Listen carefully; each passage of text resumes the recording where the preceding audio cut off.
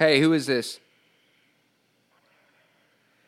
Hello? Well, who is this? Who Yeah. do you want to speak to? Hey, did you kiss my girlfriend? Excuse me? No, I'm sorry. She was up there in the office, and she said she had a kiss with a woman. And honestly, I'm getting kind of mad about it right now. But I'm also just like, did you kiss my girlfriend? Well, I'm glad you're getting mad about it because I don't know what the hell you're talking about. Well, she said it was. What room are you in? Do you even know that? Yeah, I am. I'm in room 201. Excuse me, and I'm honestly just trying to figure out. There is Like, no 201. shut the fuck up. 201. There it absolutely is. I'm gonna rip your belly off. You know what? If you got balls, bring it up here, chick buddy, little buddy, because there's no 201. I bet you'd like to see my little balls. You know what? I got your phone number on caller ID, so let me call 911. How about that? Yeah, call him about my little balls, and I'll tell you about my girlfriend. Stop kissing her. And I'm going to report you. Yeah, report me. Report me. I'm going to report you to God. I'm a Baptist. Listen, ma'am, I'm a registered Baptist, and if you don't stop kissing my girlfriend... You're a registered sex offender. Who cares? You like little kids. Excuse me, you're the one talking about my little balls. She hung up. And today we have Isaac Short from the Weird Sisters. Isaac, thank you so much for joining me. Oh, God, the amount of times I've called that poor woman, she probably does have the grounds to, like, the federal government involved. How often do you do prank calls? A couple times a week. Like, alone, by myself. Just for fun? Is this something you've always done? Yeah, I love to torture people, dude. It just seems right. Dude, I mean, she called you a fucking pedophile, bro. I know. That was like, what a reaction. What a thing to say to a complete stranger. Throwing around the pedophile word. Have you, what is the craziest call you've ever done? Oh, God. Actually, we called the Madison Square, and me and Tom, I don't know, it was a couple months ago. We were up all night, and we just parked in the parking lot across the street. And we're like, my wife got stuck in the bathtub. And, like, we convinced him like, that we were that we were, like, there on the first floor. I was like, I can't get her out. The door's stuck. And, like, the guy came out. He was in a cowboy hat, and he just started screaming. Like, we watched him come out. He's jumping up and down on the phone. He's like, you motherfucker. I don't know where you're at. I'm going to fuck you in the ass. Like, he's running around. He's like, yeah, I mean, we call them a lot. I don't know. We called the Wingstop one time up in Madison, and I called him up. I was like, my pregnant wife, she's being a real bitch right now. How much would it cost for me to order 1,000 wings? And she was like, oh, this is a prank call. And I was like, no, ma'am, I'm sorry. And I started getting a little heated. I was like, oh, I need to relax myself. I was like, you know how it is. You know, she's hungry. And she ended up, like, ringing it up. And it was like, it ended up being like 50 cents a wing. And she was like, yeah, you know, if I can get you she tried to, like, get a discount. And then we ended up going up there. She was like, oh, you got to come up to the restaurant if you're, you know, we're actually going to put this order in. And we actually went up to the restaurant. But I was with our friend Trent. You know Trent? I think so, yeah. Yeah, he lives up in Clarksville. Yeah. Well, he went in there and he had like a shirt like above his head and just like went and unspooled like an entire roll of paper towels and like you know, we just went in there and just kind of with our mouths open and stared at her for a while, and then you know she all got a good kick out of it, and then you know went home, but. I don't know. That poor woman. That poor woman. Yeah, but I mean, I think it honestly. There's two types of prank calls. It's like there's people like that get like sincerely offended. It's just like, then there's people that think it's funny. Yeah, it was just like you're mixing up the night, and then you get into like a half hour just goofy conversation, and like those are kind of my favorite. Because I used to when I was working for Uncle Marshall, we would. I'd be the guy to have to troubleshoot all the Wi-Fi. So I go down there and start, you know, you'd be on the phone with Xfinity for 3 hours sometimes. And I'm just bullshitting with the dude in the Philippines. And they're really nice. They're like, oh, yeah, how's Nashville? And they're asking all sorts of questions. And it's like, you know, where have you been? What's your day like? Talking to people in the Philippines. Those are my favorite. Yeah, dude, I've done a lot of jobs where I've had to spend a ton of time on the phone just because of cold calling. Oof. Not as fun. You can't be silly there. I tried to be. I tried. I mean, there was times where I tried to, like, get the person to laugh or do something or just react because I didn't want to be just another person calling them because if I call back, they'll remember me. Even if I'm, like, being stupid and shit. You know what I'm saying? Yeah. You get so bored because when I first moved to Nashville, I had this job cold calling. I had to make a minimum of 60 cold calls a day. but it was encouraged to get 100 in. That's a lot. Yeah. That's actually that had to drain you. It really did, yeah. Overall, it was a horrible job. It was for this company that was based out of Cincinnati, a logistics company. Yeah. And the place was really like a cross between a pyramid scheme and a puppy mill. Because they hired everybody fresh out of college. I was one of the only people that was there that didn't like go to college. So I felt a little like on the outskirts, you know what I mean? Because you knew you were smarter than everyone else. It wasn't that. It was a frat culture, you know. It was 90% dudes. Like the chicks that were in the office would get sexually harassed all the time. Oh man, they hired a bunch of like token hot chicks for the office. It's all frat dudes that ran this company. Oh, geez. So it was just a lot of shit like that, and then basically like the attrition rate was, geez, like after 6 months, I think 80% of the people that I had worked with were gone. By 9 months, I was one of like the people in the office that was there for the longest. It was me at like 9 months, and the next guy above me was a dude that was there for like a year and a half, 2 years or some shit like that. Oh yeah. It was horrible, dude. It was horrible. I hated it. It moved me to Nashville though, so I will forever be grateful for that. What were you selling? So basically, I was the middleman between truck drivers and people who wanted their shit moved. Like either furniture companies. Like one of the loads I did was a truckload of frozen squid rings that went from Florida to California. I know a little bit about like logistics and trucking and shit now because of that job. It's kind of interesting shit. Yeah. And it was fun to talk to truckers. Oh yeah, I have a CB radio, dude. Talking to truckers is so sick. Do you know what region were you in? Were you in Maine? No, this was in Nashville. Oh, it was in Nashville. Okay. Yeah, so you actually had to like correspond with the truckers? Yeah, over the phone. So this is something that I've noticed. When you're in different regions, it's like the most exaggerated accents that you'll find in that region. That is what is on the other end of the CB radio. Like those are the type of people that drive trucks, if that makes sense. Because up in Pennsylvania, everybody's got that like straight Yinzer accent. Like, but down here, it's like it's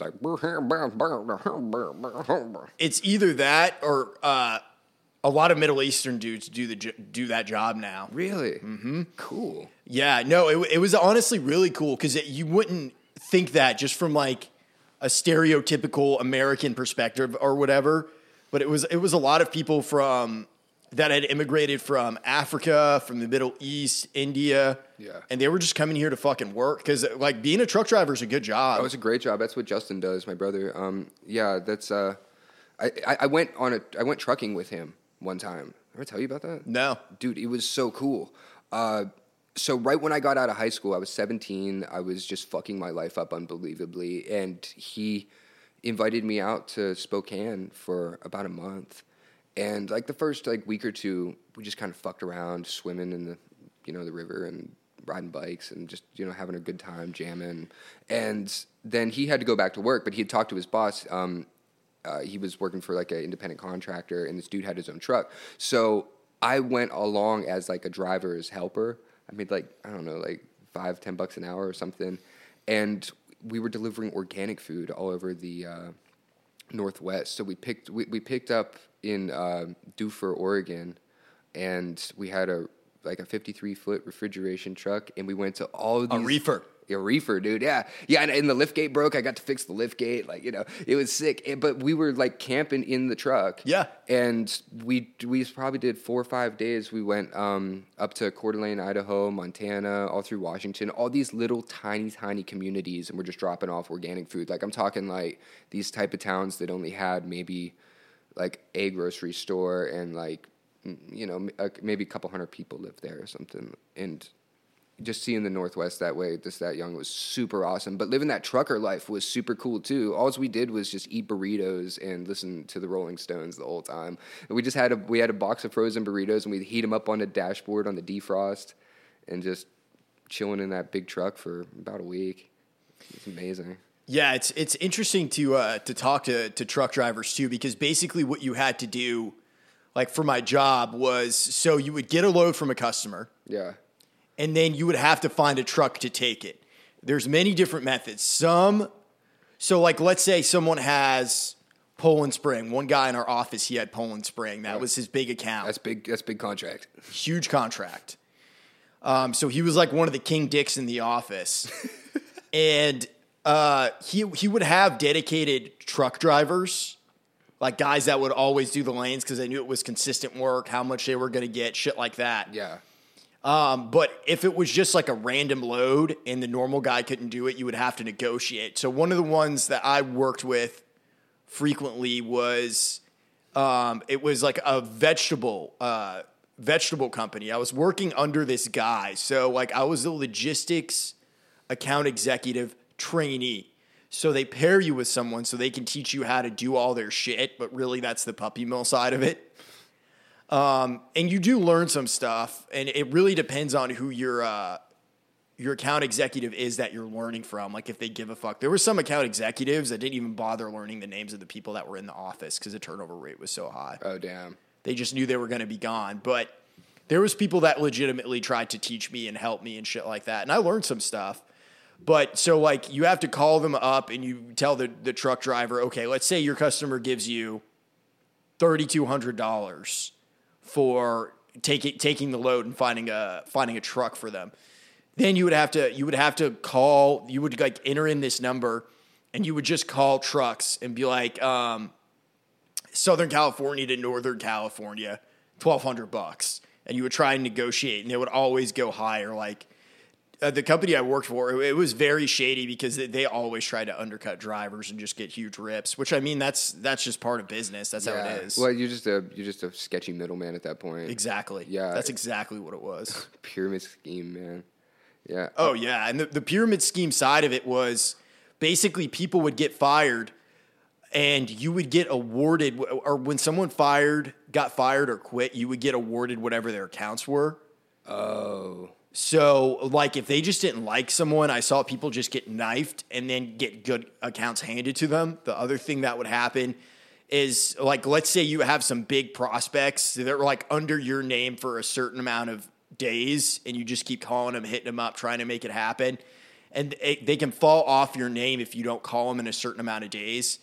But if you quit or get fired, the boss gets to decide who gets that. This is a bad game. I don't like this game. Yeah. It was terrible, and then like the commission structure was bad too. They always are. I worked for Cutco selling knives for like a week. That was my job after McDonald's. I quit my McDonald's job. I was like, oh, 15 an hour. What was like 15 an appointment?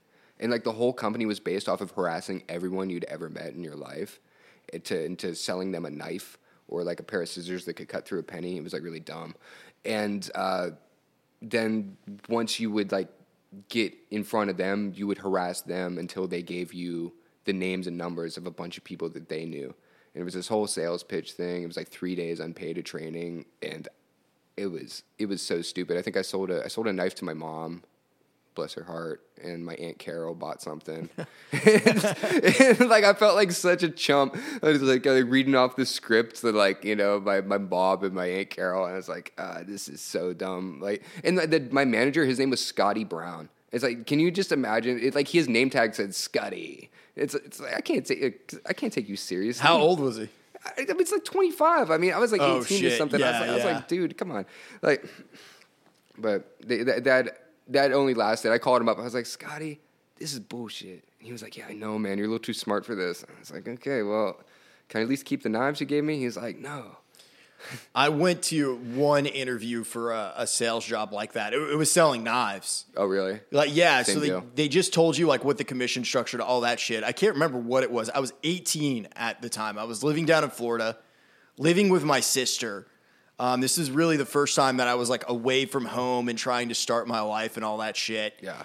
And I go to the interview, and they did interviews 2 at a time, and they basically made you get into this battle royale with this other person, and like the interview was like why you should be hired over this other person. Wow, dude, Yeah. That's intense. Actually, I think I would like that. Yeah, I walked out of there, and I told my sister, and at the time, like if I was in that situation today, I would see all the red flags before I even went in. Oh yeah.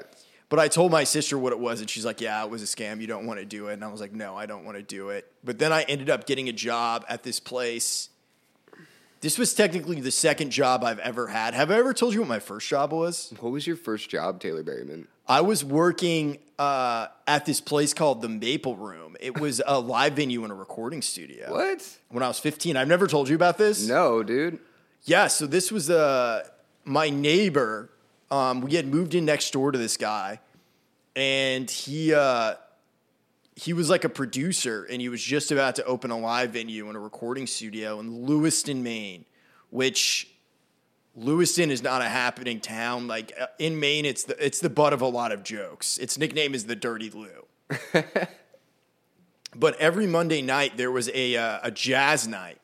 So sometimes I would get paid. Sometimes I would just do shit for free because I was learning. And I was cool with that. And any of the free hours I ended up using for my community service hours for high school because you had to have a certain number of community service hours to graduate. Wait, did you fuck up or was that just part of graduating? That was just part of graduating. Oh shit. Okay. Yeah, it was required for like colleges and shit.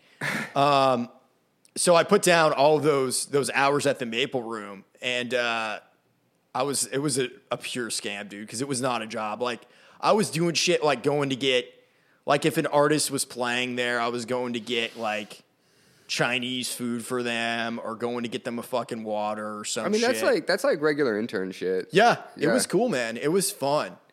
I recorded there for my college demo. There was this kid that was there, or that I wanted to play drums, that I was in a band with. I was in a band my junior and senior year called The Science.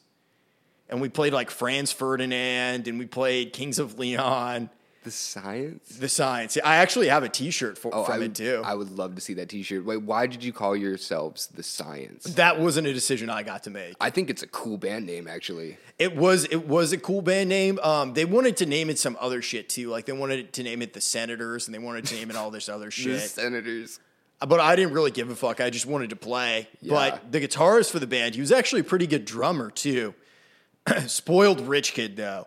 The day of my college demo recording, he found out he got rejected from Columbia in New York.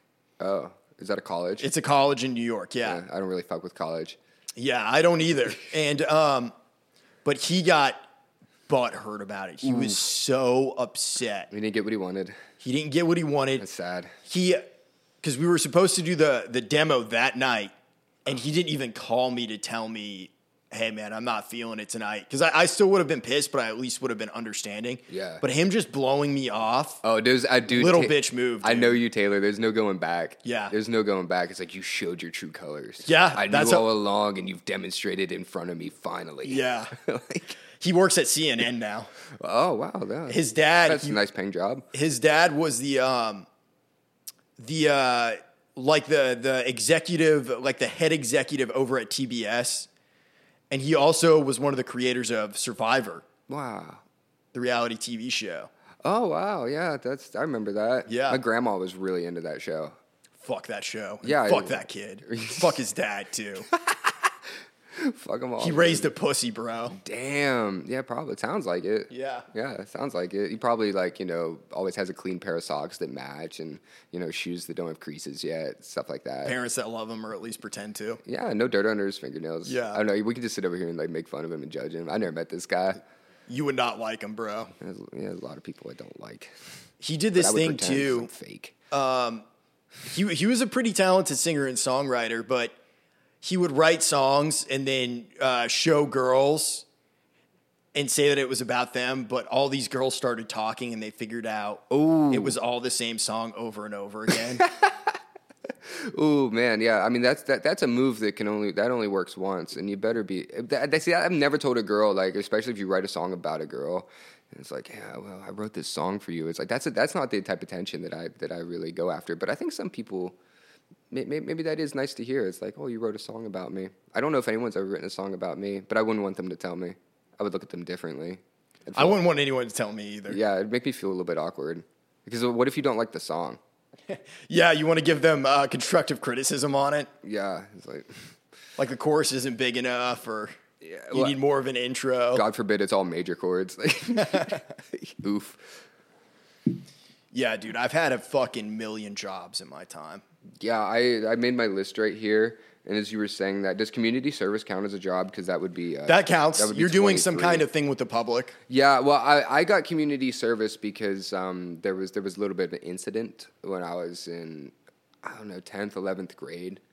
And me and a couple dudes, we went up to the football game, right? And, about like nobody wants to watch football game. We go there and flirt with chicks badly. You're trying to make out with them. Not even, like, it was not even that aggressive. It was just like, oh, you're pretty, let's kiss. And then, like, fall down the steps in front of them. Like, oh, wow. Like, just being stupid to get attention. And we fucked off from the game and we went down to the middle school. It was, like, kind of all in, like, one huge complex. And, we was down there, we're climbing on the roofs and throwing shit off buildings and, like, just gallivanting and being stupid. Shitheads. Yeah, just being shitheads. And we, there was, like, this little, I don't know what you call it, like a pond type deal, and there was a manhole next to it. And we just started tripping on the word manhole. We're like, oh, manhole. Wow. And we opened the lid to the manhole, and, we're like throwing sticks and rocks and shit down in there. And then, we put a couple sticks on top of it, like, oh, my God, like, look, it's a booby trap, And we're goofing on it, but then we just we get on to other things, man, and, we're fucking around. Well, next thing we know, we hear this, like, freeze, sucker, and it's the janitor, and she's bent over, like, a garbage can, like one of those big garbage cans, and she's got a fucking pistol, and she's holding us at gunpoint, and we're like, bro, we're 15, and the three of us are kind of looking at each other, it's like, well, do we run? And then we just kind of stay put because, we're kind of pussies. And the cop comes down from the thing, and next thing you know, it's like, he's like reading our rights, making us call our parents. Well, I called my brother. He was in town for some reason, my oldest brother, Brian. And he shows up, and he, like, went to high school with this idiot that's the cop. And he's looking at him, he's looking at us, and he starts goofing on, and he's like, so, manhole? And so we're all kind of like, laughing because, we think we're about to get out of it. But Monday comes, it's a weekend. Monday comes and, please come to the office. And we were always, I've never got away with any. The things I got away with in high school were very, very small percentage. I always got busted and then always got exaggerated consequences. But they made it so we all had to go to court. We got cited for, like, criminal mischief and trespassing. And I ended up getting an extra 50 hours of community service, more than everybody else. I had to pay the fine and do 50 hours of community service. Why did you have to do more? I think because I was the only one that tried to fight it. I think I was the only one that actually ended up going to court. I was like, this is bullshit. And I went to the judge, Josh Canales, this fucking idiot.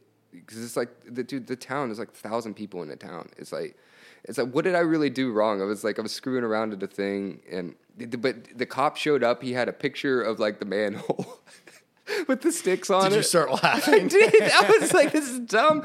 And then, like, you saw us laughing on it, and everyone's kind of turning pink because they know it's stupid, but they're trying to, like, teach me something.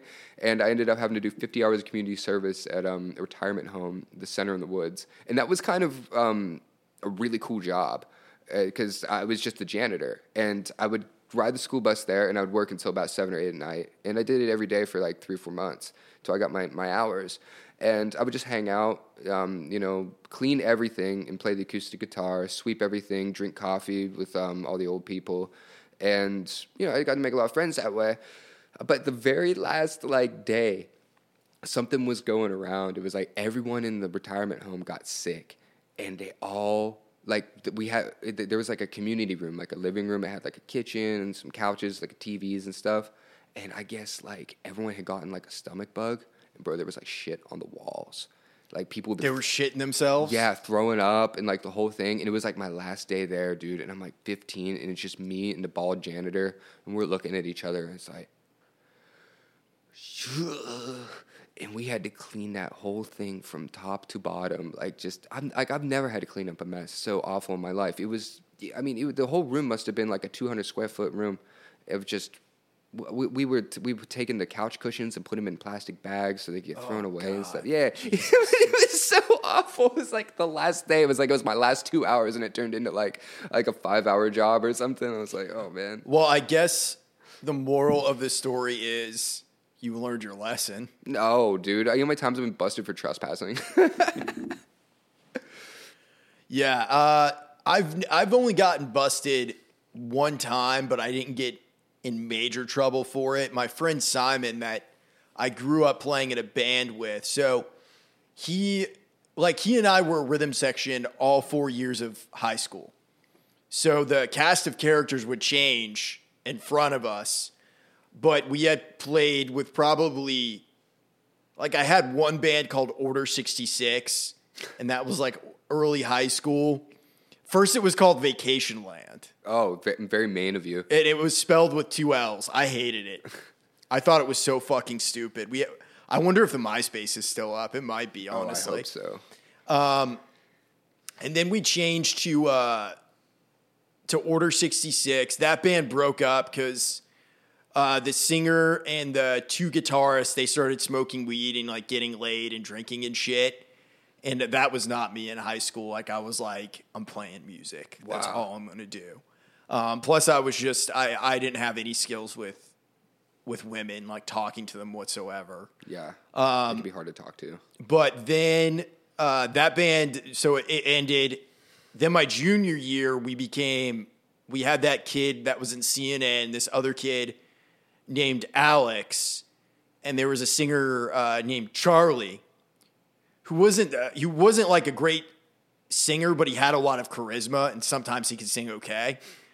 And that band was called Sons of Verona, which is a great name, I think. Is it Sons of Arona or Sons of Rona? Verona. Oh, Verona. After the city in Italy. Oh. So it was inspired by Romeo and Juliet, because that's the city that they're in Romeo and Juliet. Oh, okay. Yeah, I saw the movie with Leonardo DiCaprio. Yeah. Yeah.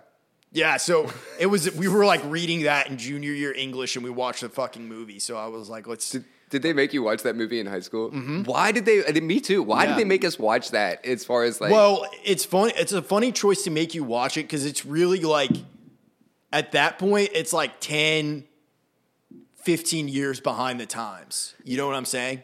Yeah, I get it. But fuck Shakespeare.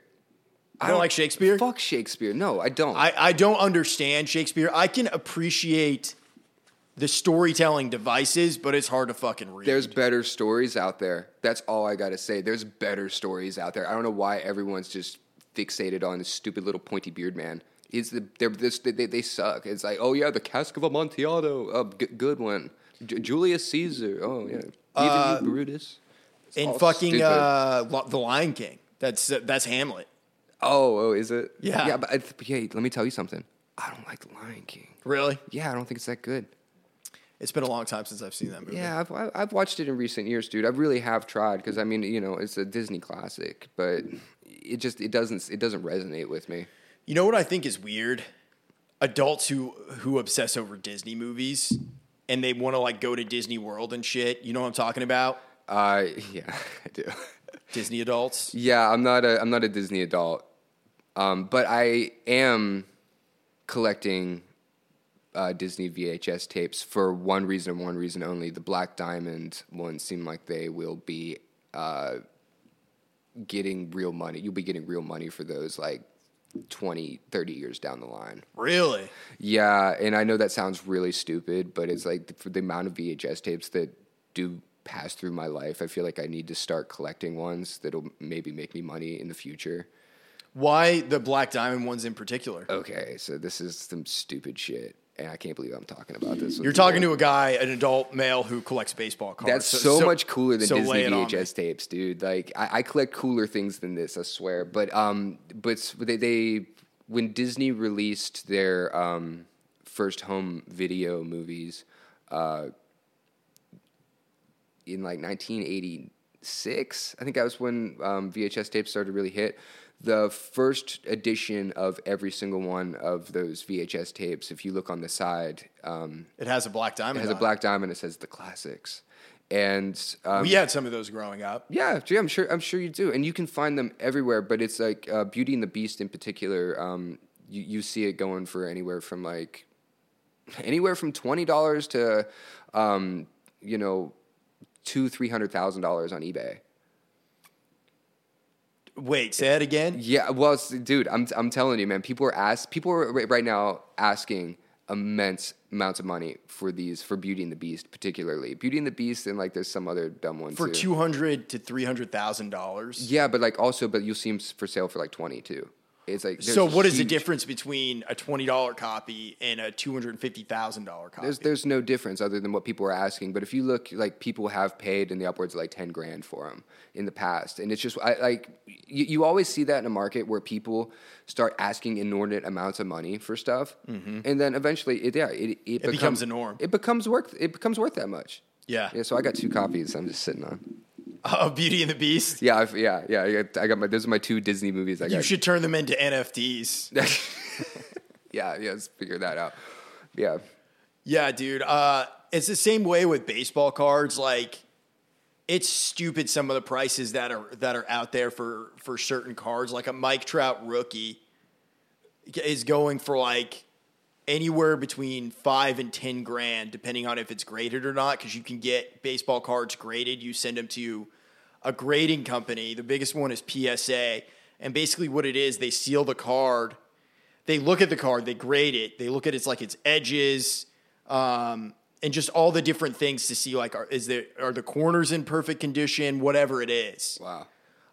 And like a PSA 6 or 7, like Mickey Mantle, goes for it's multi-million dollars, because like the older cards, there's only a certain number that were printed. Like everything in the 80s and 90s, they printed off. There was a huge baseball card boom then. It's happening right now, another baseball card boom, but eventually the market turns to bust. Yeah. So it's going to turn on its head. So I don't even know. I've been out of the game now for a little while, just because I've had a ton of shit going on. But it's crazy. Like when I was getting into it, it was so exciting because it's like you're on the hunt, and it's like, can I get a couple $100 for this card? Can I get a couple $1,000 for this card? Damn, man, that's really cool. Yeah, I collect a couple things. I don't think anything that I actually collect though would like ever see value though. I have a lot of like records, I guess, but I don't treat my collectibles like they should be collectible. Almost like the Beauty and the Beast thing is kind of like a weird investment experiment that I'm trying. But dude, watch that be the thing that makes you the most money out of anything in your life. I hope, dude. I really hope it would be hilarious. Yeah, I mean, yeah, I guess I think things like that of that nature are going to start making a comeback. I know they're starting to manufacture CRTs in Japan that have VCRs built in. I don't know if you're like a guy that watches like tapes or anything like that, but no, I mean, I watched a lot of tapes growing up though. Well, there's something about the convenience and the simplicity of just being able to go pop in a tape. Like me and Gabby, we don't watch Netflix or like we don't have any of that shit.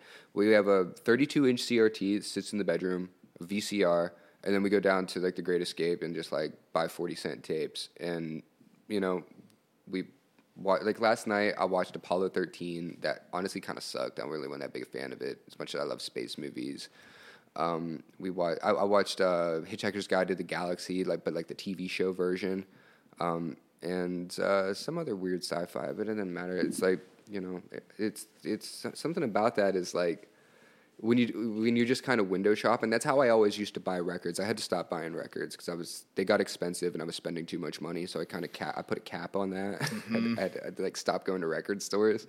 But it's like, you know, I would always just buy albums based on like, that looks interesting. That's a really weird album cover. Like, I've never heard of that person before. Oh, look at that credit, you know, and just bring it home and just try it out. And it's like, yeah, if you don't like it, then you just give it to someone else, or, you know, take it back and exchange it for something else. But I found a lot of cool music that way. Yeah, I used to have a decent sized record collection. I probably had upwards of 150 to 200. Yeah. Like records total. I was a 45 guy. I liked getting 45s. Oh yeah, I love 45s, man. But it got to a point to where I just had to move so much in my adult life that I sold my fucking turntable, speakers, and records because it was so stressful to move them. They're so heavy. Yeah. When I met you, you had a bunch of records. Yeah. Yeah, but you had a bunch. Yeah. I remember that. Yeah, digging through your record collection. They're heavy. They're shitty to move. Yeah. Yeah, it's like they weigh so much. And I would get all kinds of weird, bizarro shit. Like I had one that was like a a Japanese pressing of The Good, the Bad, and the Ugly. Oh, we're like the actual score. Yeah. Yeah, Ennio Morricone. Yeah, man, that's like the best. That's like one of the best records ever. Oh yeah. Cool. Yeah, I was super into collecting like old spaghetti western, old soul records. Yeah. I had some of the classics too, of course, like Dark Side of the Moon. Just shit. Zeppelin 1 and 2. Oh man, Abbey Road, Sgt. Pepper's, Revolver, Rubber Soul. I had all those as well. Very good, man. You got rid of them all. I got rid of them all. Where was I? I don't know. I this was at a hectic time in my life. It was before I moved into the Stratford house. I had gotten rid of a lot of stuff then because I was just so sick of moving shit. Yeah. Well, I mean, that's what Gabby and I just did, dude. We got a dumpster and threw it in our driveway and filled up a 30-yard dumpster with all the shit we don't. We slimmed down like all the bullshit we didn't want anymore. Yeah. I mean, it was like that might be like a wasteful thing to do because there probably was a lot of stuff that we could have repurposed or taken to the thrift store. But it's like I've been living in that house for so long, just the junk that people have left there and just shit that has accumulated over years for no reason at all. It weighs you down, man. Dude, if you ever find I lost a hat at your house and I don't know where it went. It was a hat that I accidentally stole when I was on peyote in Florida. It says Oleta River State Park on it. It's just a regular ball cap. Regular ball cap. Okay, I'll keep an eye out It's for like a gray blue color. What are you doing on peyote? Oh yeah, you did tell me you took peyote. Yeah, I took peyote. I was down in Florida with a friend. I was visiting a friend, and we went to this state park and we were going to kayak through the mangroves. Wow. So we had taken peyote before that, and we went into this place, and I was like, I need a hat so that way my head doesn't get sunburned. So I put on this hat, and my friend was like, I'll buy it for you. And I was like, cool. And then we go outside while I was high on peyote. I'm like, did you pay for the hat? He was like, no.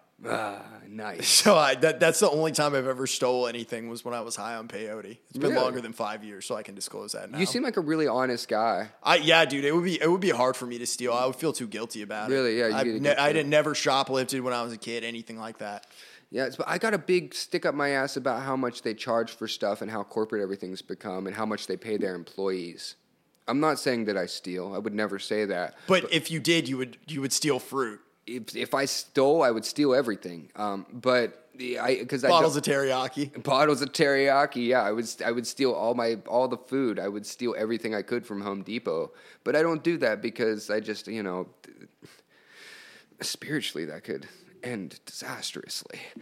But I do think that there is something really fucked up about the whole supply chain. They're paying nothing to have this shit manufactured and shipped here, the bare absolute minimum. And then they put it on these shitty fucking shelves in these big box stores that, in essence... With fluorescent lighting. With fluorescent lighting that costs them nothing because they're charging so much for this shit that they paid nothing for.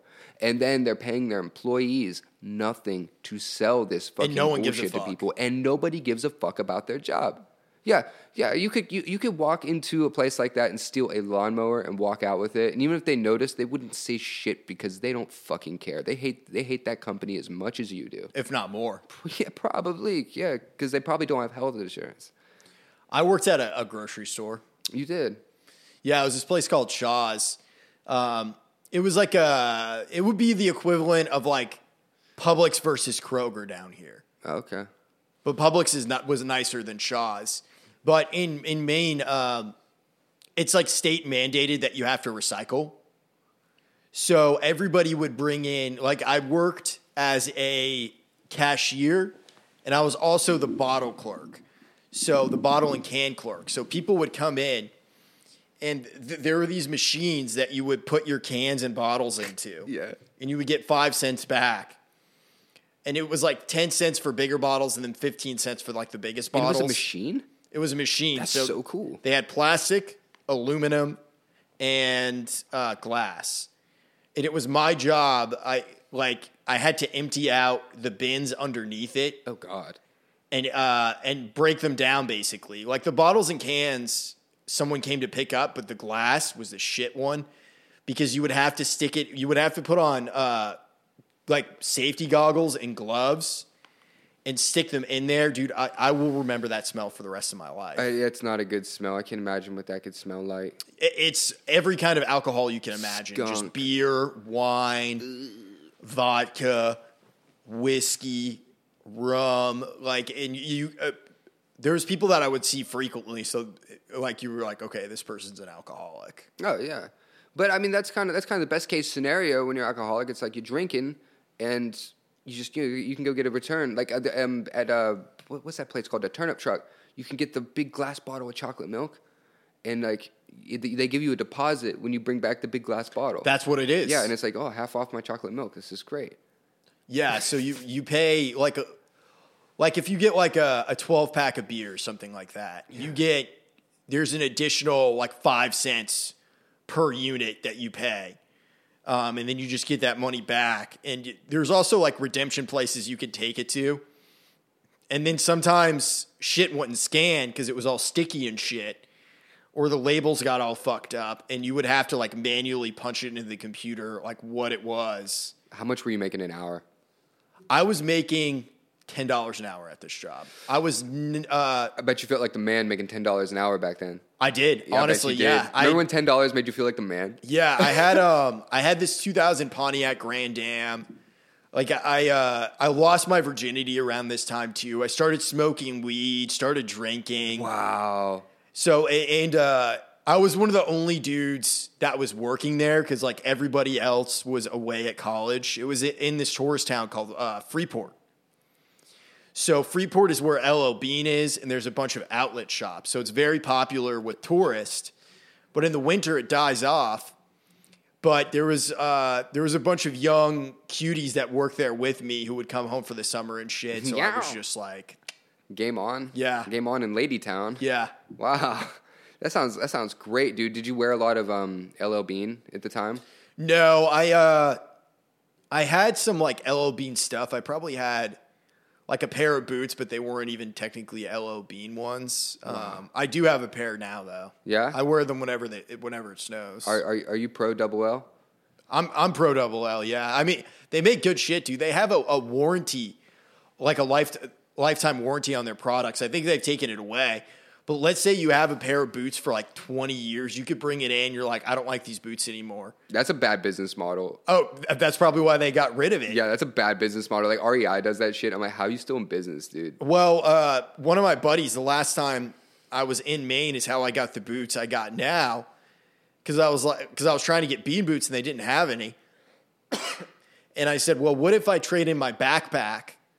I'll give you the gift card, and then I take your boots. So we swapped, and I got like these worn-in pair of boots, and they're a good pair of boots. There's nothing better than a worn-in pair of boots. Oh yeah, yeah, that's cool. Well, that sounds like a good situation. Making $10 an hour. Can you imagine making $10 an hour now? Not in Nashville. You imagine there's some fucking fucks out here making $10 an hour. How are you doing it? What's your secret of survival? Because like. It's hard, bro. Like, I remember after COVID was underway, but things were starting to pop back open, I drove by KFC in Hermitage, and I saw a sign that said hiring fry cooks $18 an hour. That's decent. Like, I mean, but you still really can't make a living on that unless you're working over 40 hours a week. That you still have roommates then. Yeah, that's a roommate scenario. Yeah, okay, so you want to know some shit? Remember I told you I was doing that valet job this year? Yeah. I was making $12 an hour doing that. Plus tips? Yeah, but no one ever tipped me. I only worked nights. I worked 11 to 7 a.m. I did that for like 3 months, dude. As a 26-year-old man, I went back and I made $12. I know I'm wrong making $12 an hour, but like from like my lifestyle and the commitments and shit that I got going on, like that I couldn't survive on that. No. But I got so sick of working in the heat. I was just like, man, I'm gonna go find a night job. And I thought the tips were gonna be better. And all I did was just sit outside and talk to homeless people for fucking days on end. And it was great. I loved that aspect of it, but you know, it was a matter of time before I was like running down. It was at the Union Station Hotel. Yeah, go right fuck downtown. yourself. And and I would go down there and like steal food out the kitchen and like just fucking hang out. It was a decent job, but I just probably ended up smoking too many cigarettes during the whole time playing guitar. Dude. I mean, the job situation. I've yet to crack the code. I was thinking about this the other night. I had one really fucking great boss as a young man. It was my last job in Maine. Only one. Yeah. Like all the retail jobs I worked, they were like fun and stupid and shit. Like I worked at Staples. I was working at Staples and I got an internship at this place called BEK. And my boss, Gil, he was a retired Navy admiral.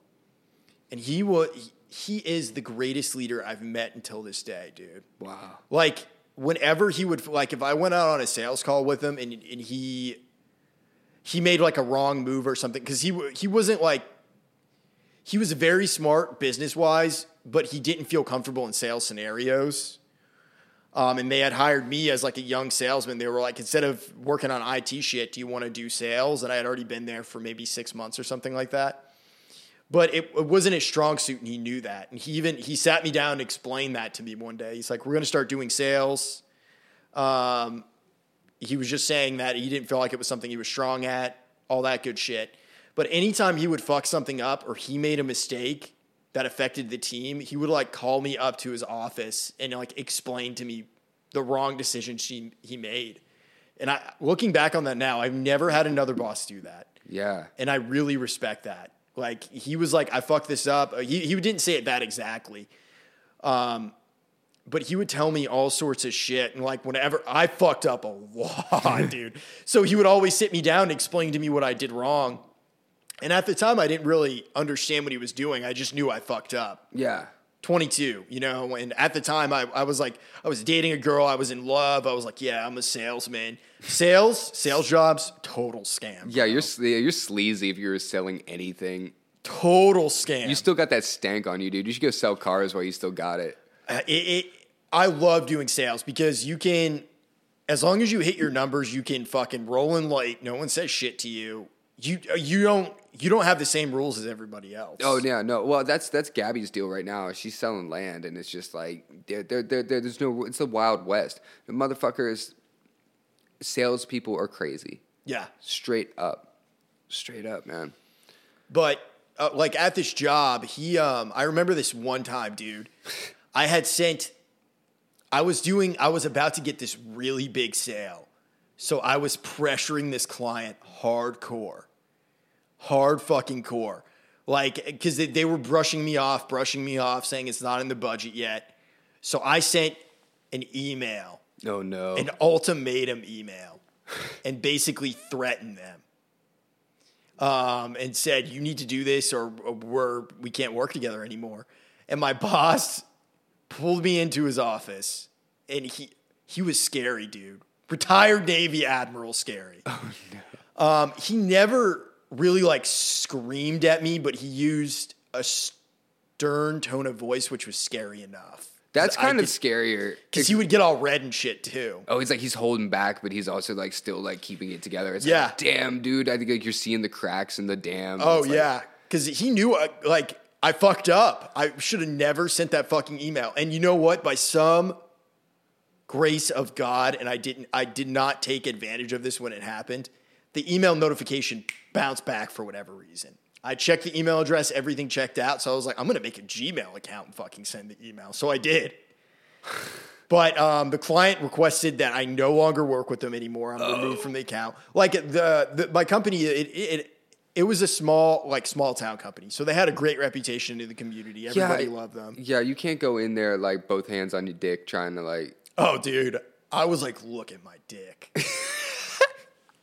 You're gonna suck it on your own, or I'm gonna force you into sucking it. Damn, dude. And it was there was just so many times, dude. I got in trouble for doing stupid shit like that. I was just so fucking brazen. But I was thinking, why did I ever even get that job? Because I did so much dumb shit.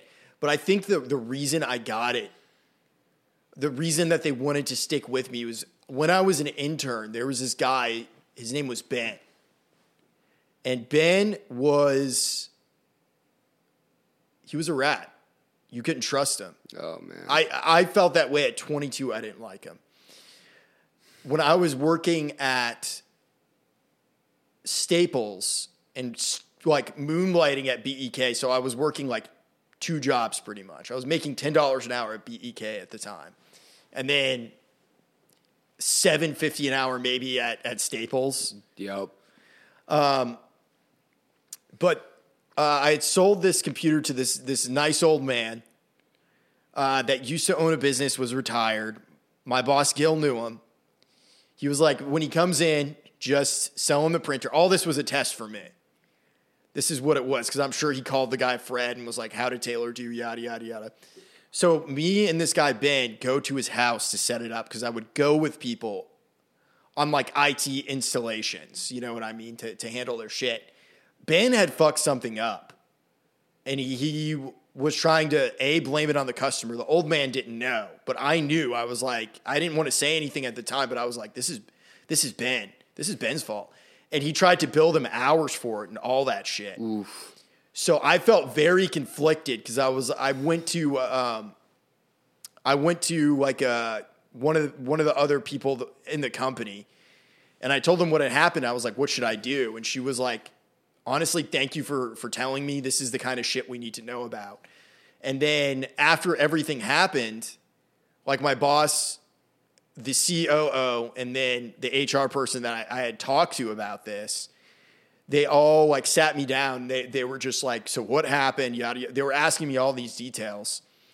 And that's, I think, honestly, the reason why they kept me around, because I told them, I was like, look, I didn't feel comfortable with this happening. And this old dude getting blamed and billed for it, which, you know, some companies, some bosses would be like, fuck him, charge him, who cares? But, yeah, I had gone to them, and they were just like, yeah, it created a whole fucking thing, because this guy, he confronted me one day, and he was like, you went behind my back. And I was like, fuck you, dude. You did something that morally is not right. I was 22 at the time. I was saying this shit to him. I never had another issue with him again, though. Well, when you stand up to people, it's like that's when you draw your line in the stand. That's been my biggest setback my entire life. It's just never knowing where my line is and not knowing until my world is falling apart. If you the second you stand up to somebody, they're like, okay, I got to back down now, or else, you know, they know they've went too far. It's hard. The problem I've always had is that I draw that line too soon. Yeah. So I'm willing to fight like almost right away. Yeah. And I look back on it now. The other thing was, I remember one day I was going to be late for work, and I was still an intern, so I was freaking the fuck out. So my genius idea was, I'm going to bring 24 donuts in. Oh. So I'm rolling in late, but I'm rolling in with donuts. That's okay. And everybody was like, donuts. And that not long after that is whenever I got the official fucking job offer. That's brilliant. Actually, I need to use that. Yeah, if you roll in late, dude, advice for anybody. If you're about to roll in late to work, roll in with donuts. I need that. I needed that advice. Will be forgiven. Yeah, that's great. That's great. What's the worst job that you've had? Because I've had some bad ones. Easily Target, dude. Target, really? Target. I worked at Target twice, bro. You went back? No called, no showed on them twice. Is it because of the aroma? I hear they have like their own scent that they... It does smell like popcorn, at least back in the old days. There's something about it. Like every Target smells different. Yeah. Or they smell the same. You know what I mean? There's an aroma. It was horrible. Like, so I was, this was before I started working at Shaw's when I was living in Maine. I had just come back from Florida. I think. Yeah, because I had a car. I can't remember where this falls in the timeline. But I had to, I got a job working on the flow team at Target. I started work at 4 a.m. Oh, God. As a 19-year-old man. Damn. I just got a car, just started getting my dick sucked, all that shit. You know, you want to party. You don't want to have to. Yeah, but you're also like, I'm responsible. I'm not in college. I'm the man. Because, like, that's what college really is like, am I going to grow up and, like, be that dude that's showing up to work at, like, 4 a.m.? You're fucking nuts. Maybe, like, 7 or something. But, like, or am I going to just, like, fuck off for the next 4 years until, you know, something happens, and then I'll figure it out. You have to, when you're 19 and you didn't go to college, like, you're in no man's land. Hell yeah, dude! But you're also the man. Yeah. I liked that shit. I liked being the young guy that wasn't in college while everyone else was fucking off because I had a lot of responsibility. Yeah, it was similar for me, but working at Target was horrible, dude. It was horrible. Like, so basically we had to unload the trucks. I was too skinny, so they put me down in the line, so I was like a sorter. Oh. And there was guys who would take that job so fucking seriously. Oh, so you were loading big trucks. Unloading them. Oh, unloading. To put shit on the shelves, and everything was like timed. We had to do it in a certain amount of time. We would get in trouble. We weren't allowed to talk. Because I would always want to talk when I was working with people. My whole life, I've been told to shut the fuck up. Whether it was at work, at school, just stop talking. You talk too much. Why are you always talking? That's why I like doing gigs with you, man, because you're the only one that's still awake at the end of the night. I know. Bullshit the whole way home. Yeah, it is fun, dude. Because I'm usually pretty awake at night. That's probably when my mind is most active, when I'm trying to go to bed. Oh, me too, yeah. But that's why Target was not a good job for me, because I would have to go to bed at like 8 a.m. And it didn't work out. There was this guy. He was also like the drive-through manager at McDonald's. He was my boss. His name was Chris. And he pulled me into his office one day. I didn't even work at Target 90 days. He's like, your 90 days are coming up. You got to prove to me you want to be here. Oh, my God. So the next day I didn't show up. I was like, fuck you. Nice, dude. I love that you know where that line is, because that's like the next day I would have been like, oh, shit. I would have been there like early. I was terrified this whole time. And like, as a young person, you don't know that someone is just fucking with you. Like, this was the kind of piece of shit guy that he was fucking with me because he could. Yeah. And maybe in his own retarded ass backwards way, he was trying to push me. But he was just a miserable fucking cunt who had a miserable fucking cunt wife and two miserable fucking cunt kids. And he hated his life. Yeah, and he had to take it out on you. The dude's making $10 an hour to unload trucks for no good reason. For $10 an hour. Yeah, man. Kind of similarly, I think I've had a lot of bad jobs. But they all kind of taught... I didn't learn anything working at McDonald's. We got robbed. That shit was hilarious. You got robbed at McDonald's? Yeah, we got robbed at McDonald's. Yeah, we were at gunpoint? Gunpoint, yeah. No, I wasn't working a register. I was a burger flipper. I was in the back, and then like this dude comes in, and but Latrice, like the manager, she like flipped out, and she just like jumped over the counter, like knocked a gun out of the dude's hand, beat the shit out of him. The cops came. Oh shit, that's badass. Yeah, Latrice was a legend. But I'd say the worst job I've had was probably UPS. And was that here in Nashville? No. I worked at UPS in New Stanton. They take that shit seriously. Oh, it was the second biggest one in the country. It was. I did it 2 seasons, so I did like peak season twice, and I literally. Were you like a helper, or were you working at the warehouse? I was at the warehouse. I was loading trucks. I was loading and unloading, working in the small sort. And when shit gets to get really crazy, like because you probably start around September, October, and then the peak season ends like around the end of January.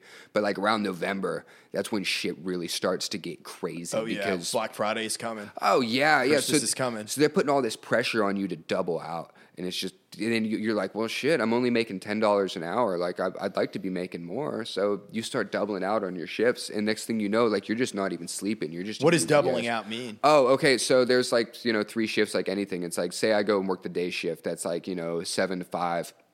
I would go home and I would sleep from like 7 to 10, be back at work at 11, work until 4 a.m., go back home, sleep, and be at work at 7 a.m. So I would sleep like 2 2-hour periods in a day. I'd maybe get like 3 hours one time I slept and 2 hours the other time I slept. But it was just their management style. It was so fucking aggressive. And I was like young and I didn't know. And I was just also like, I'm not giving up on this. I'm going to fuck you up, UPS. Because I remember one time I was real sick. I got the flu. And I'm just throwing up, and I'm just like, oh, stuffy nose, sick. And I'm trying to call in. I'm not going to make it to work, obviously. I'm fucked. There's no number to call in. There's no fucking number.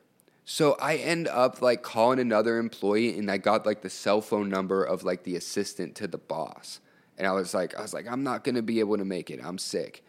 Well, hang up the phone. It's probably like, 7 in the morning. I'm just trying to just go back to sleep. Just, it's the morning. I'm sick. And my phone rings, and it's the manager of like the whole UPS, New Stanton. And he's like, Isaac, we really need you today. I was like, dude, I'm sick. I'm throwing up. It's not going to work out. He's like, no, man. What? Like, we really need you today. You know what? You know how many packages are coming through today? He gives me like they always give you the load volume of the day, and it's just like some fucking stupid number that they're never going to accomplish. And I'm like, no, man, I'm not coming in. Straight up, not coming in. And he was like, we'll put you on the small sort. We'll get you a trash can if you throw up. Oh my God, dude. Yeah, and I just hung up the phone. I was like, oh, fuck yourself. Fuck your mother. I'm not doing this. Did you go back in there? Yeah, I did. I waited till I got better. I went back in there because I needed the money. Yeah. Yeah. And they just took you back? Of course. Yeah. Yeah. Fuck them. Of course, they needed me. Yeah. They needed me, right? But then I did that job. There was the managers I had there, man. There was, oh, God, dude, this dude, Robert. Jesus Christ, dude.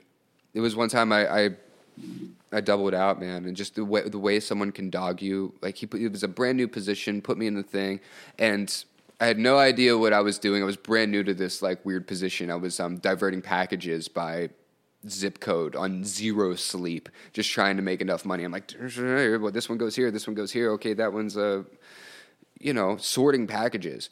And I maybe fucked up 3 or 4, and this dude pulled me out, and I've never been talked to like that in my entire life. And we squared up, man. It was amazing that we actually didn't end up fighting, but I left after that. That was about the end. What did he say to you? He was like, you're fucking this up. Yeah, pretty much. But he was just like, you fucking pussy. You think you can, why are you here? You fucking lazy ass. Just started like, just going into the whole, like, I had no work ethic. And it's like, dude, I've been working 70 hours this week already. And when you're that age, your brain is fucking underdeveloped. You don't know anything from anything yet. Yeah, you have no life experience to draw. And I'm also questioning myself. It's like, am I not working hard enough? But it's like, there's one side of my brain that just wants to just beat the shit out of this stupid man. And then the other side is just like, am I really not good enough? And the answer was like, no, I was killing it. I was working so hard. I had one of the highest load rates on at least my belt, probably like that. But big corporations like that, they just want more. Oh, God, man. Yeah, for nothing, dude. I was making $10 an hour in that job. Yeah. It was awful. It was just so awful because you're freezing to death, too, the entire time you're in there in Pennsylvania in the middle of winter in the back of a truck. Like, dude, it's fucking... Oof. I don't recommend it. That's all I'm saying. Evan was working for FedEx, being in like one of the big white trucks, and that's all they're doing to you, man. It's just like, oh nope, you get to the end of your day and they just add more, and you get to that end of that day and they add more. And next thing you know, you've worked 13 hours, and it's like, yeah, you're tired. You've made no extra money because they don't give you overtime health insurance or any type of benefit. No. I don't work corporate jobs. That was probably the last corporate job that I've actually worked. I've only worked for small companies, and whereas like there are pros and cons to that, at least you know who you're dealing with. At least you know you can walk into the room and be face to face with the motherfucker that's in charge. Yep. There's something to be said for that. You're looking face to face with somebody that built something out of nothing.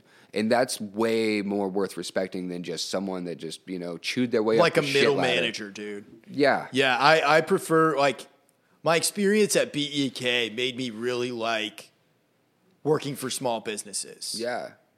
Because it was a great experience. Like, at the time, it felt so shitty because I had a lot of failures, but I am now convinced that you have to learn how to lose in order to know how to win. Definitely. You have to learn how to lose gracefully to know how to win. And that's what working this job taught me, because they had also brought in this guy who was a business consultant. And every Friday we would meet in like our conference room, and it wasn't big, but there was like these glass doors. They had this big like Sharp TV, like a smart TV. It was like when smart TVs were just starting to get big. It was before everybody really had them in their house, but it was like right around that time period. And this guy Jim, he was like an experienced salesman. And I remember the first day that I went in there, I had already been working for the company for a while. And they were like, we want you to do sales. I had gotten my first sale with the company that day, and I was late to this meeting because I got a sale. But I was bringing back a check because they were like, make sure you're here by 11. and it got delayed. I was trying to get the check, everything like that. But that first sale was it was for this guy who was a former professional tennis player. And he owned like a tennis facility in this small town in Maine. And I had sold him a couple of servers. I was so afraid, but he was a really nice guy. He's like the kind of person that you want your first sale to be with. Show up late. This guy, Jim McCarthy, is like, hey, Taylor. And the only words I could manage, I never met this guy before in my life. Everybody was in the conference room. The only words I can muster up was, I'm Taylor. My voice cracked when I said it. Everybody laughed. But he started talking about the art of war and Sun Tzu and how it was like a fucking allegory, metaphor, whatever, for business. And he made me start cold calling. I had to learn like this, how to do an elevator pitch. Like if I'm just meeting someone at a networking event or something like that. So I had to be like, my name's Taylor Berryman. I work for BEK as an account executive, a technology account executive. I can't remember all the shit because it's been like 10 years now. Yeah. But it was such a great experience. I had so many days where I just embarrassed myself and they all laughed at me. But they were never truly mean to me. They never tried to really fuck with me. When they got mad at me, they had 100% they were in the right. Every single time I got a talking to, I deserved the talking to. That's badass. Yeah, that sounds like a good job, though. It was great, man. Yeah. I look back so romantically at that time. Man, that's great, man. There's something to be said, man, about, I don't know, the way I work, and the way I've always worked, but especially right now it's more mindful practice for me, is to get in there, do the absolute best that I possibly can, and then ask everyone around me that can do it better than me how I fucked it up, so I can figure it out. Because everything I do right now, be accountable. Yeah, exactly. And I also want to be improving. I want to be as learning as everything that I'm doing right now is for the past couple years has been just working with my hands, repairing houses, fixing stuff, painting, carpentry, like all of those projects wrapped up into one thing. And being around people that can do that better than you, it's like, it's a humbling thing to watch people work with their hands. It's a craft. Well, there's something to be said too for older people. Whenever they know you want to try, they see you're making an effort and you have a good attitude, they will show you whatever they can to help you and to help you learn. Old people love me. Of course they do. They love me, dude. I'm such a tryhard. And I'm so hard on myself, dude. Like, old people are like, oh, look at him go. But like, you catch me in a couple years. But that's also what we were talking about, man. That 714 shit. It's like, yeah, that 714 shit hard. Explain what that means. Okay. Well, you can take it as many ways as you want. There's a John Lee Hooker album called Free Beer and Chicken. Free Beer and Chicken. Yeah, it's like 1974. It's like the album he tried to get. It's pretty funky. It's the shit, actually. I think it's one of my favorite albums ever. But there's 713 Blues and 714 Blues. And in my fucked up little head, I had always thought that 713 in my head was just like, I was living this 713 lifestyle where I was always telling myself that I'm not good enough. I'm not ready yet. I'm still got a lot to learn before I can start doing what I really want to do. And really, man, I used to write 713 on a lot of stuff. Like, I was like, okay, because I came to Nashville as the student. I was very much, that was a very conscious thing to me, coming here as a musician. Like, I'm here to learn.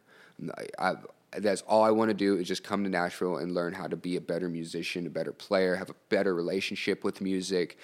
But I was stuck in that 713 mindset where it's like, oh, well, I'm not good enough yet, so I better not, set my sights too high, like whatever bullshit. But I had this thought, 714, still learning, but 714 knows he's good enough. 714 knows that at the end of the day, in order to achieve more, you gotta know you're the shit, but ain't nobody 715. You gotta keep trying. Yeah, you gotta keep trying, but it's like, but you're good enough. And you're never gonna think that.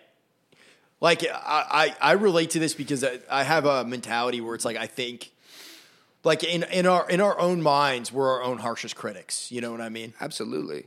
Absolutely. I've always been my own harshest critic, and it's held me back. It's kind of what I'm trying to say is that when, I'm just like, oh man, yeah, that sounds like shit. And it's like, no, it's probably good enough. And good enough's good enough. But it's like, I'm not trying to get good enough, but I need to establish for my own sanity that like my baseline is good enough. I'm a good enough guitar player. I'm a good enough songwriter. I'm a good enough singer. I'm pretty fucking killer. But at the end of the day, like if I want to overachieve that, if I want to transcend good enough, like I have to establish that, yeah, I'm good enough, but now it's time to reach higher than that. Like that's my next phase that I'm in right now is like just reaching higher than good enough. Because I know I'm good enough, but I never knew I was because I was stuck in that 713, 714, baby. Yeah, it's tough to do, man. It's a hard thing to accept. Like, oh, I actually do know what I'm doing now because I have a little bit of life experience. And tell me if you can relate to this. There's always going to be a certain aspect where we still feel like we're students. You know what I mean? Like we're here to learn, try new shit, all of that. But now it's like we have the confidence to know that we can get shit done because we've gotten shit done and we've been in situations that were unfavorable. Yeah. I can't even tell you how many unfavorable situations that I've been in my entire life. And it's like, I heard Steve Harvey say this the other day, dude. You're a Steve Harvey fan. Oh, yeah, dude. He's very wise. He's very wise, dude. I love him. But he was saying that your success rate for every difficult situation that you've ever been in is 100%. And I loved that because it was just my success rate of survival, my success rate of getting shit done, no matter the cost, even if I fucking fucked it up. My success rate of fucking survival is 100%. And it is because I'm sitting here on the couch with you. It's great. Not dead yet. No, I'm not dead yet. Yeah, things are only looking up, man. Things are only looking up because they're still changing and evolving, and it's like we're still getting stronger, and life keeps throwing you shit. But it's. I'm still learning. I'm still watching myself learn and develop. It's like my biggest fear is really like you see people walking through life, and it's like they've obviously plateaued and they're content with it, and they're not looking for that next challenge. They're not looking to do anything else. I'm still looking, man. I have big ideas. What do you think that is, though? Like, why are some people just cool with being on cruise control? Is that something that's out of fear too? I don't know. I mean, I think that is almost like the ultimate goal for some people is just to be content. And I don't think there's actually anything wrong with that, but I just know that's not right for me. I can't pass judgment on a guy that's just, he's got his routines down and he's got his nice girlfriend. They go home at the end of the day, they watch a television show and, you know, talk some bullshit and go to sleep. Like, you know, like the routine is cool. That's a lot of people's mojo. I would just like to see more, color, and I would like to see more individuality in those processes with people, because I think right now we're definitely slaves to consumerism and, you know, gray walls and furniture from IKEA and the same stuff that we've been hearing for the past 20 years on the news channels. And, you know, that's just, there's bigger things out there. There's other options and there's different places to, you know, explore. And you can have your routines, but it's complacent. I think complacency when you're miserable is the absolute worst thing. I think those are the traps that people need to avoid. If you're complacent but you're content, like, more power to you, man. You found your groove. But there's more often than not I run into people that are very complacent and they're very upset. And they're living for their next vacation. Yeah, and they just don't know how to change anything. They don't know how to mix it up. They're waiting for, you know, a guy like me to come around and show them a fun time, and it's like, that's not really my responsibility. I have friends that kind of rely for me on that, and it's, you know, that's I don't want to be like the sole excitement in your life, dude. like I get it, I'm exciting. I do interesting stuff all the time, but it's like, you know, you gotta generate that at a certain point. Yeah, for sure. Absolutely. You gotta be your own fucking weird sister. Yeah, I don't know if it's that, man, but it's like, you know, just find your funk, man, and just, there's so much to explore. Like I told you, I was reading that Carl Sagan's Cosmos book. Started watching some of the 1989 series, and I was like, wow, you know, maybe, because I work all day, and so, you know, I was painting a house. I was like, man, I'll listen to some audiobooks. I forgot how much catharsis that I get from physics in astronomy. Excuse me, I almost said astrology. That's not real. There's so much, like, almost in, like, with I think the sensation that people get from religion, that's truly the type of peace that exploring astronomy gives me. Because as infinite and terrifying as that is, it's when you see things in a light that actually makes scientific sense, it almost makes your time here and your purpose so much more meaningful. I've been loving that. Because we're a blip on the fucking radar. It reminds you that. Yeah, and, you know, it doesn't matter, but that kind of makes it all the sweeter because it's, you know, it's going to be gone so quickly, and there's so much wonder out there, and there's so much left. And I don't know, last couple of years I've been kind of really struggling with any sense of, like, religious practice or anything. I mean, I've tried a lot of things. I've even picked up a Bible or two, but, you know, nothing's really given me that sensation of, like, eureka, you know. I feel like I'm getting that right now from Buddhism and just some of the stuff I've been learning from that, because there's no God per se. I mean, there's Buddha, but he's not like a god. Yeah, he's just, and it's really awakened. Just like every single one of us is interconnected. Everything is interconnected. We're all part of this experience, and life, to a certain degree, it's suffering, and it's how you deal with that suffering. Absolutely, absolutely. That's why I like it. Yeah, and I'm very very into different forms of Buddhism.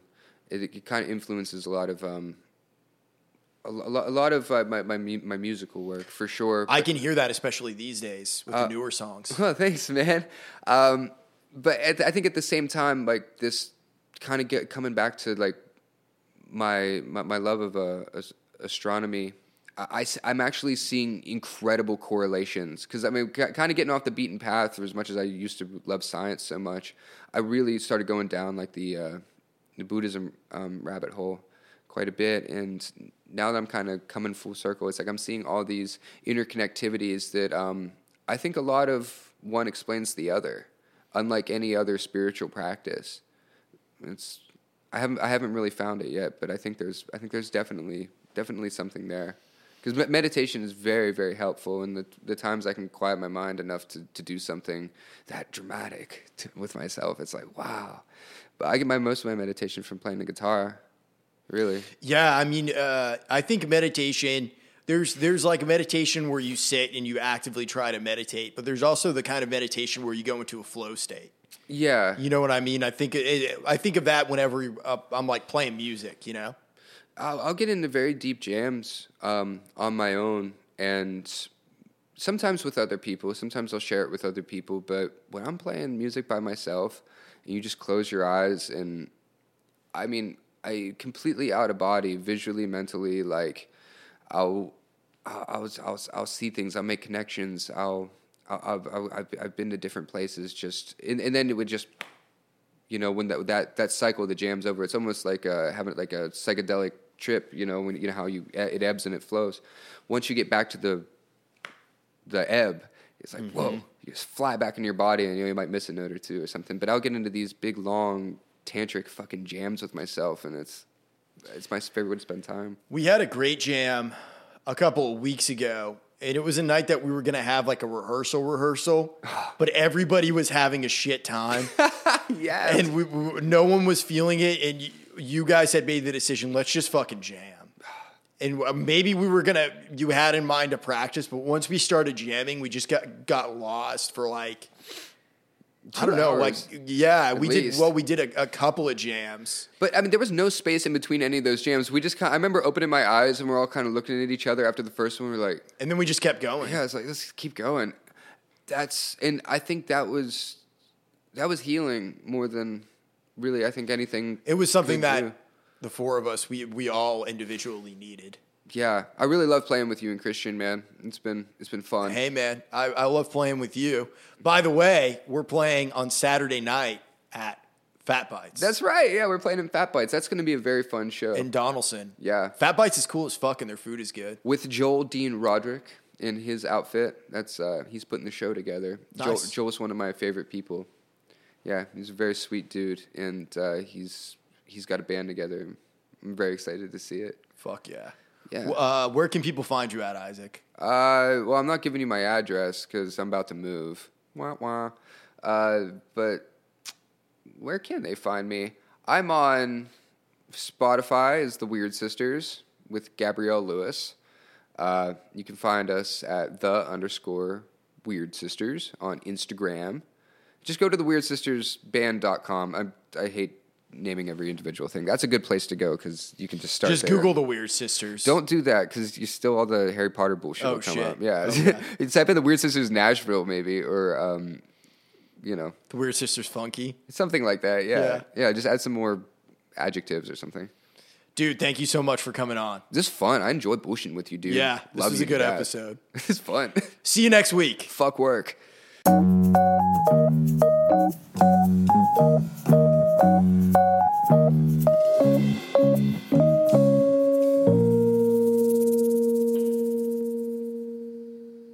Blah, blah, blah, blah, blah, blah, blah. Blah, blah, blah, blah, blah, blah, blah, blah, blah, blah, blah, blah, blah, blah.